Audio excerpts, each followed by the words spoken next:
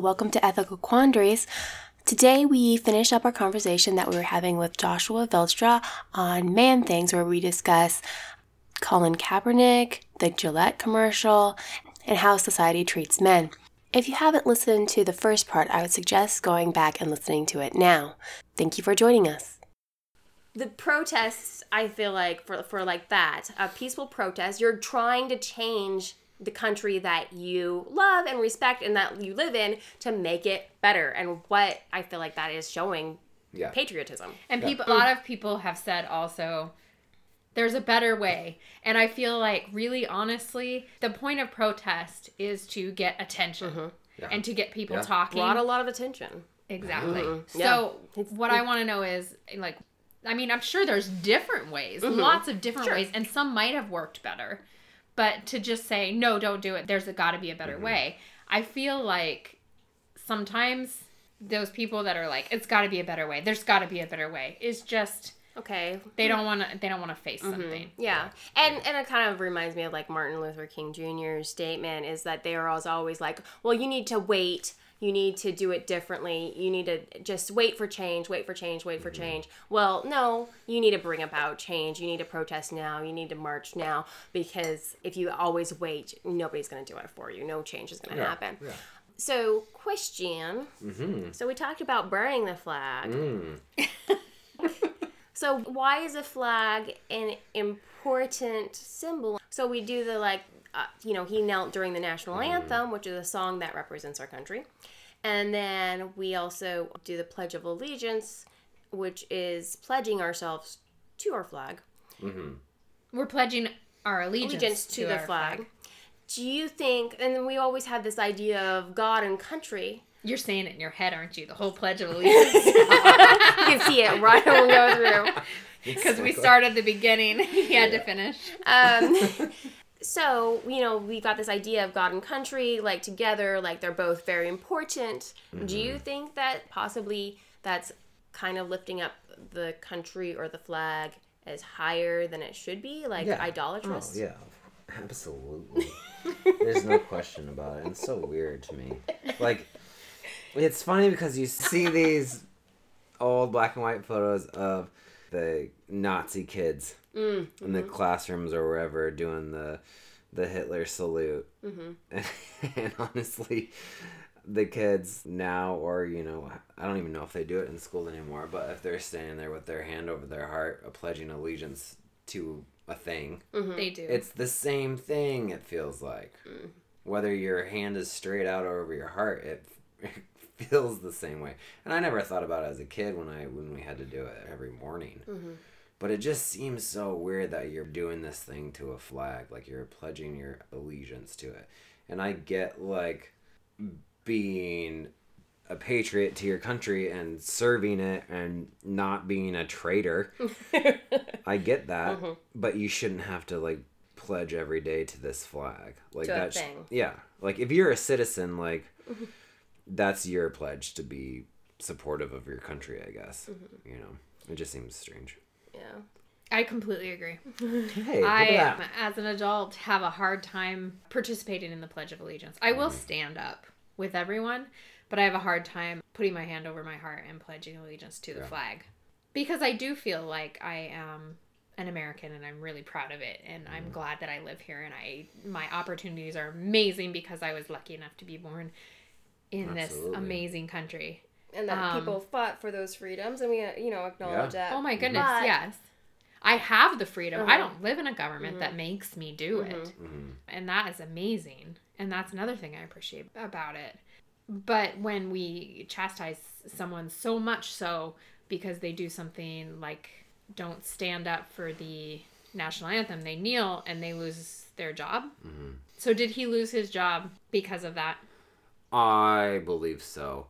The last year that he played, he wasn't, like, amazing at his job. Like, he wasn't an amazing quarterback. He wasn't an elite quarterback. But he was better and is better than some of the players that... So there's teams that if they lose a quarterback, they get hurt, a team is going to go look for another quarterback, right? There's way worse players that got chosen over him to play And that showed me, like, okay, so there's this guy named, and some of you listeners might know, but probably not if you listen to this podcast. His name is Mark Sanchez, and he is infamous for the butt fumble, which is one of the worst. This sounds so horrible. There's the whole Sanchez. There's the butt fumble. The butt fumble was one of the worst plays in football ever, and he is an awful quarterback. He's not good at all.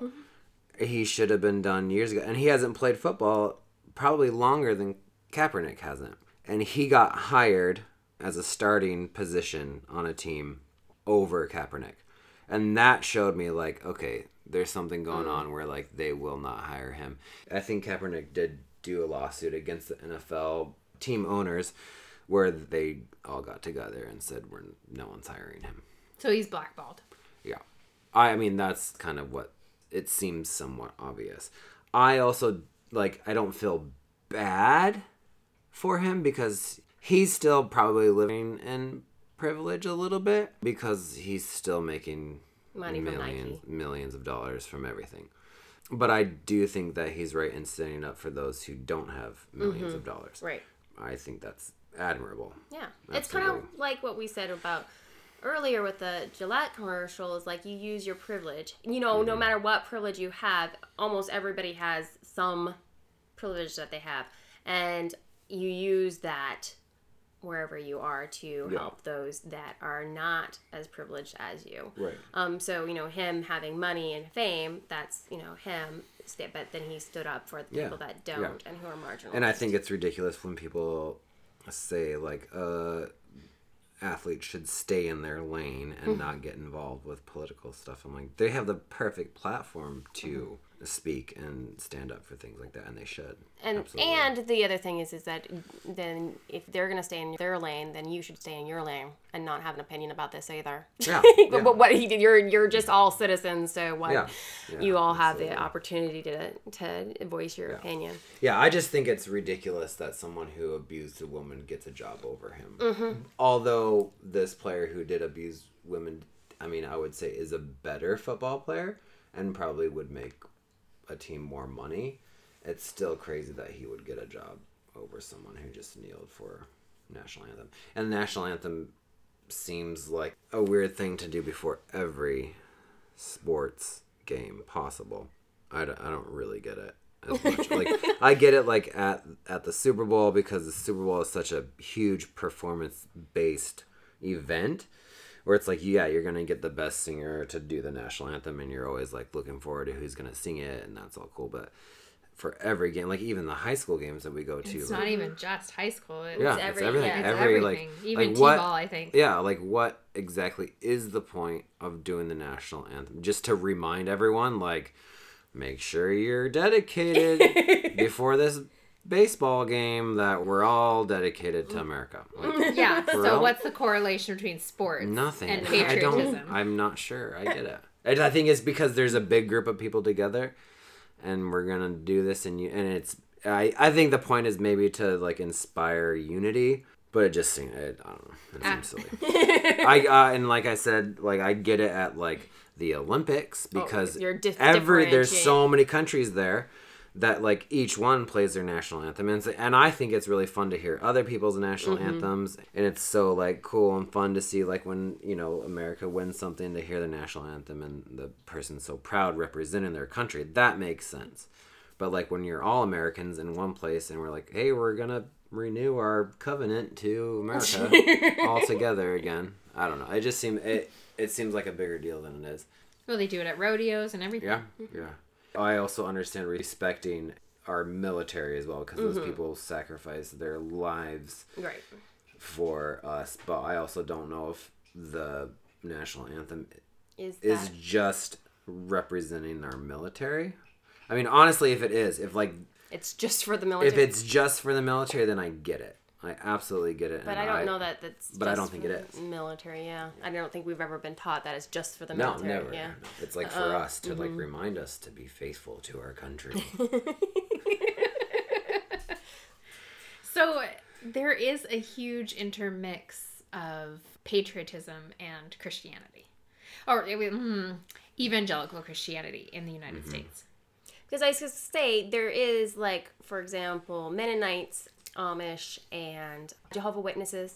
So all of them do not believe in participation of Pledge of Allegiance. Some of them don't believe in voting, that kind of thing. Participation in any kind of government, because they believe that their ultimate allegiance should be to Christ, and they believe that basically all the government is worldly. So there is a strong history of all the way back to Paul's day of questioning whether we should even as Christians be in the military or part of our, the government. I mean, one of the people even asked Jesus, should we even pay taxes? And he says, Right. well, give to Caesar's what is Caesar's, and that's basically what he said about it. But for evangelicalism, as you said, It's different. It's so different that they have rallies. God and country rallies. Yeah. And I think it's because, well, maybe it's not, but it seems like it's because people have this idea that America was founded on godly principles, which I'm not exactly sure it was. Which I think you guys have talked about. We did in our founding fathers. Yeah, the founding fathers one. Like I think that's why people are like, if you're a Christian, that means you're like a crazy patriot, and you're most likely a Republican, and you love America so much that it's the greatest thing in the world. But really, our country was founded on protest against government. Yeah, exactly. So, Well, and it's really hard. I think it's hard for people to, because I keep bringing up the devil's advocate. Like, that doesn't, male privilege doesn't exist, and cop brutality doesn't exist. And I think why it doesn't exist to some people is because it's very hard to admit that something you love so deeply and is so ingrained and so intertwined with your faith even is faulty and isn't the best thing ever. But the government was created by humans. Yeah. Even the best government, which I think the United States is one of the best, is created by humans, so it's going to be flawed. Acknowledge that. Which is funny because as Christians, we are always talking about how humans are flawed. Like, there's nothing perfect that's in the world. Why we need Jesus, because we are flawed. So why can't we admit that our country is flawed? Like, it's so hard for us to admit that, because I think that we're so proud of our freedom, which I am stoked on our freedom. Like, no one can really tell me what to do. Yeah. I mean, they can because there's laws, but like... But you have been participating in creating those laws by voting and all that. So we can vote on those things, even though maybe those things are a little flawed too, the voting and all that stuff. But the thing is that we can acknowledge things that we love deeply have flaws. Like, I can acknowledge that, my spouse or my kids, who I love deeply, and myself, have flaws. Right. And just I love football, and I love basketball, and I love all the balls. Wait a minute. Don't take it out. Wait a minute. I love sports, but I know when I watch a football game that I just love watching it. It's so much fun to me. I know behind the scenes there's so much dirt going on behind it, because you cannot have billions of dollars out there without there being some dirt, and it's okay to still love watching football. I love it, and I love the players, and I love their stories, but it's okay to know that, like, this might not all be real, Well, and it's the same with the Gillette commercial. It's okay to still, love men completely, right. and realize that there are some issues with, not even necessarily issues with men, but it's issues with the way that we expect men to be right. as a society, instead of just allowing men to be human beings. And I really do feel like men get the short end of the stick. In a lot of ways. In so many ways. And women do too. But Well, what do you mean? What do you mean by the short end? Well, I mean, I just think that they're taught to suppress their emotions. Taught that they are run by their sex drive. Taught that they need to be aggressive. And most men I know aren't like that. And so then they are said, this is what you need to be as a man, and then they're not like that. And so they're falling short no matter what they are. But how and women are too. I don't. No. I guess I shouldn't say men have the short end of the stick, because I think we're Men both have- pulling short straws with with the that. way that is set up. Yeah. Because it's no man can live up and no woman can live up to the ideals that we've created. Yeah. And how do you think that men are being taught to be... I mean, I can see how they're being taught to suppress their emotions, like, don't cry like a girl, like, don't be a crybaby, like, things like that. But how do you feel like they're being taught, other than by example, to be aggressive and violent and abusive? So I think that with just sports ball, you're seeing with things like football, you're taught that is manly and that's an aggressive way of being. Lacrosse, also rugby, also all these manly sports, the ones that aren't like necessarily that they don't have a lot of women in them, got the idea that a man fights for what he believes in. Throughout the generations, you've got the idea of a stoic man who fights to protect his property and his family, and that leads and that has the final word. So, I mean, like, that's kind of like an ideal. So all of those things. And it's not necessarily like now that we see it, but like everybody who's older than about 40 or 50 has been taught that throughout their life. And, it's just recently that we've had any kind of change. But what if men weren't taught that? Like, what if we weren't taught to, I guess, protect our family and our land and our country? Would we be just run over? Like, if, let's say, I don't know, like old movies come to mind where you're like, there's this guy on the farm with a shotgun and the people are coming after him and he's gonna defend and shoot him dead. Like, those are the movies, and like, like all movies that like have lots of violence and these men are going like 300, you're like, I want to be that guy. Like, as a man, like, I want to be that guy. Like, I want to kill all these people because they're going to try to kill my family and take over. And that's, I mean, I guess that's where that kind of aggression comes from, because like it's more like, as me as a man, like, I feel like I want to stop any sort of injustice, and so that means violence. But do you be think violent. Gandhi was a pussy? He changed the entire like nation by being a pacifist, as did Martin Luther King Jr. So you can change and protect without being aggressive, and like aggression, I think, only leads to war and violence, which is a negative thing. But I also don't think aggression is predominantly a male trait. No. I think we've made it predominantly male trait. Yeah. Because I think that woman would be out there defending her family just the same, and also wanting to, if they had put, like, say it's a woman with a shotgun and she's defending her family, and it's like out on the prairies and she's got little kids, and as a little girl you're watching that and you want to be that too. Yeah. You want to be the hero. You want to be that person that protects and defends. But you just didn't see that as much. No, you just don't see that. Now example. we do. I mean, like, you've got quite a few restaurants that have that. And so, yeah, but to be a protector doesn't mean to be a man. To be a protector, you can be either. And I don't think to be a protector, you have to be necessarily a violent person. The thing is I don't necessarily have a problem with violence in protection type issues. Somebody's coming at you. But I think what men are taught is to almost like start violence.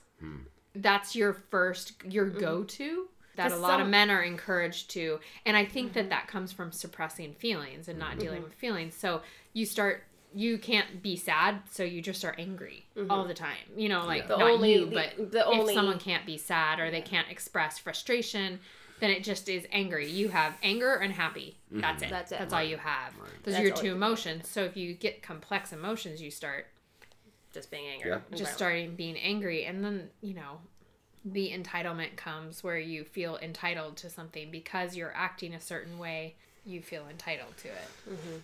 Interesting. So I feel like I get more angry than sad in certain situations when I'm hurt. When someone does something that hurts me, and it happens so quick that there's like no time to think about it. and I get like this is just like welling up inside of like anger, and it makes me want to punch something. And a lot of times I do punch something. I punch a wall or a door or the floor.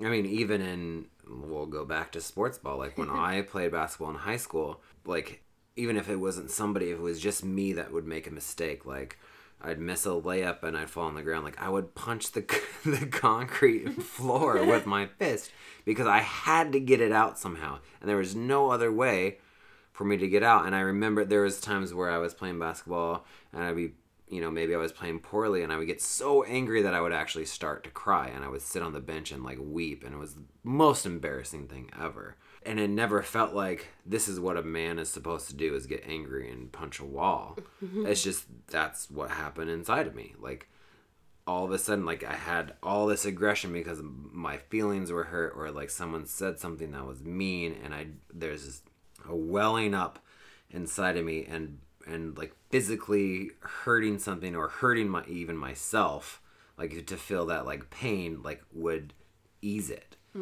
I didn't feel like that was like something that was like taught, or I really saw other men do that. So I don't know where that comes from. Is it I think you saw other men do that. Well, and I think also it's going to well up and it's going to come out, and that's going to be your go-to. I knew. If you can't say, like, and I knew you haven't cultivated any of those other feelings on how to successfully get those other feelings out. Yeah. And I like even the couple grades above you, I saw the same behavior from the same boys. And so... Yeah. And that, you're right. Because I remember watching basketball as a junior higher, watching the high school boys play, and I remember seeing them get frustrated. And punching the floor. And even crying on the bench.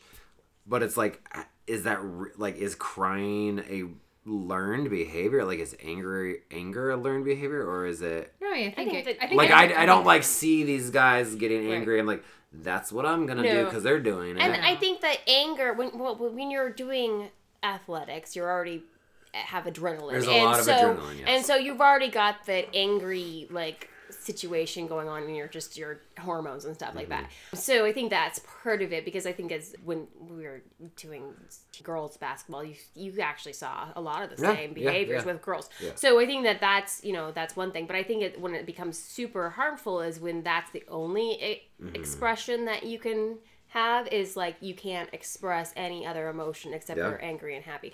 When you can't say I'm sad, I'm bummed, I'm depressed, and joy, and the variety of emotions, if you can't express all of those in the appropriate times, then that's when it becomes a problem. Yeah.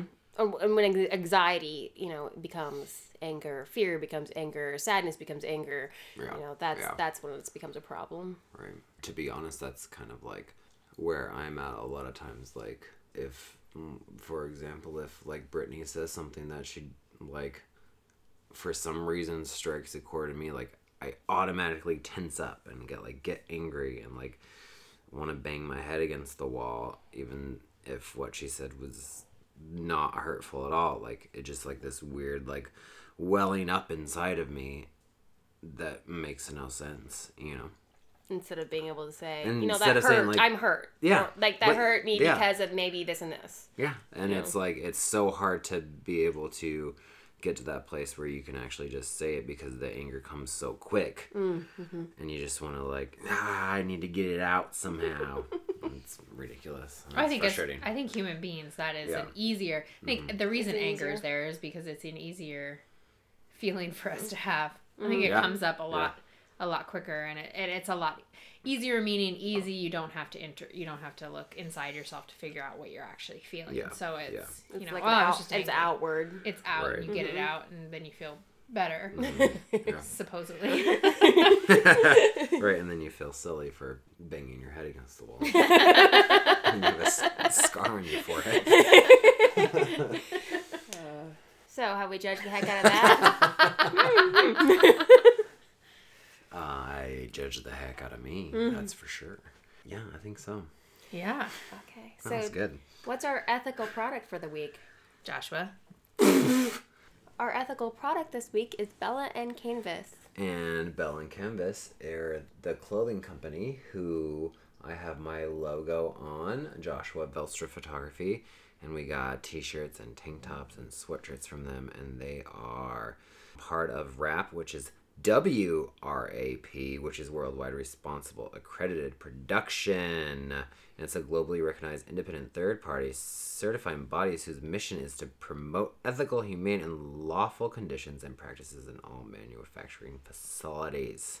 They also create thousands of jobs, and they're the largest dyer and cutter of apparel in the U.S. Boom. And I got my t-shirts and tank tops with Joshua Veldstra Photography on them, locally made in Homer, Alaska by Skiff Chicks, which is in Homer, and she is amazing. So you used a local provider, a USA-based company, I did. And one that also is eco-friendly. Very eco-friendly. So that's awesome. Schwing. So thank you for joining us here at Ethical Quandaries, a podcast where we have a lot of questions. But no answers. And we're judging you anyway. Technical support and photography by Ted King. Consultation by Mid-Toker. Production music by EpidemicSound.com. Editing by me, Jessica Veldstra. If you have an ethical quandary or a comment, you can email us at ethicalquandaries@outlook.com. And check us out on Facebook, Instagram, and Twitter. Remember, if you enjoy the show, please rate, review, and subscribe. And support our work at patreon.com.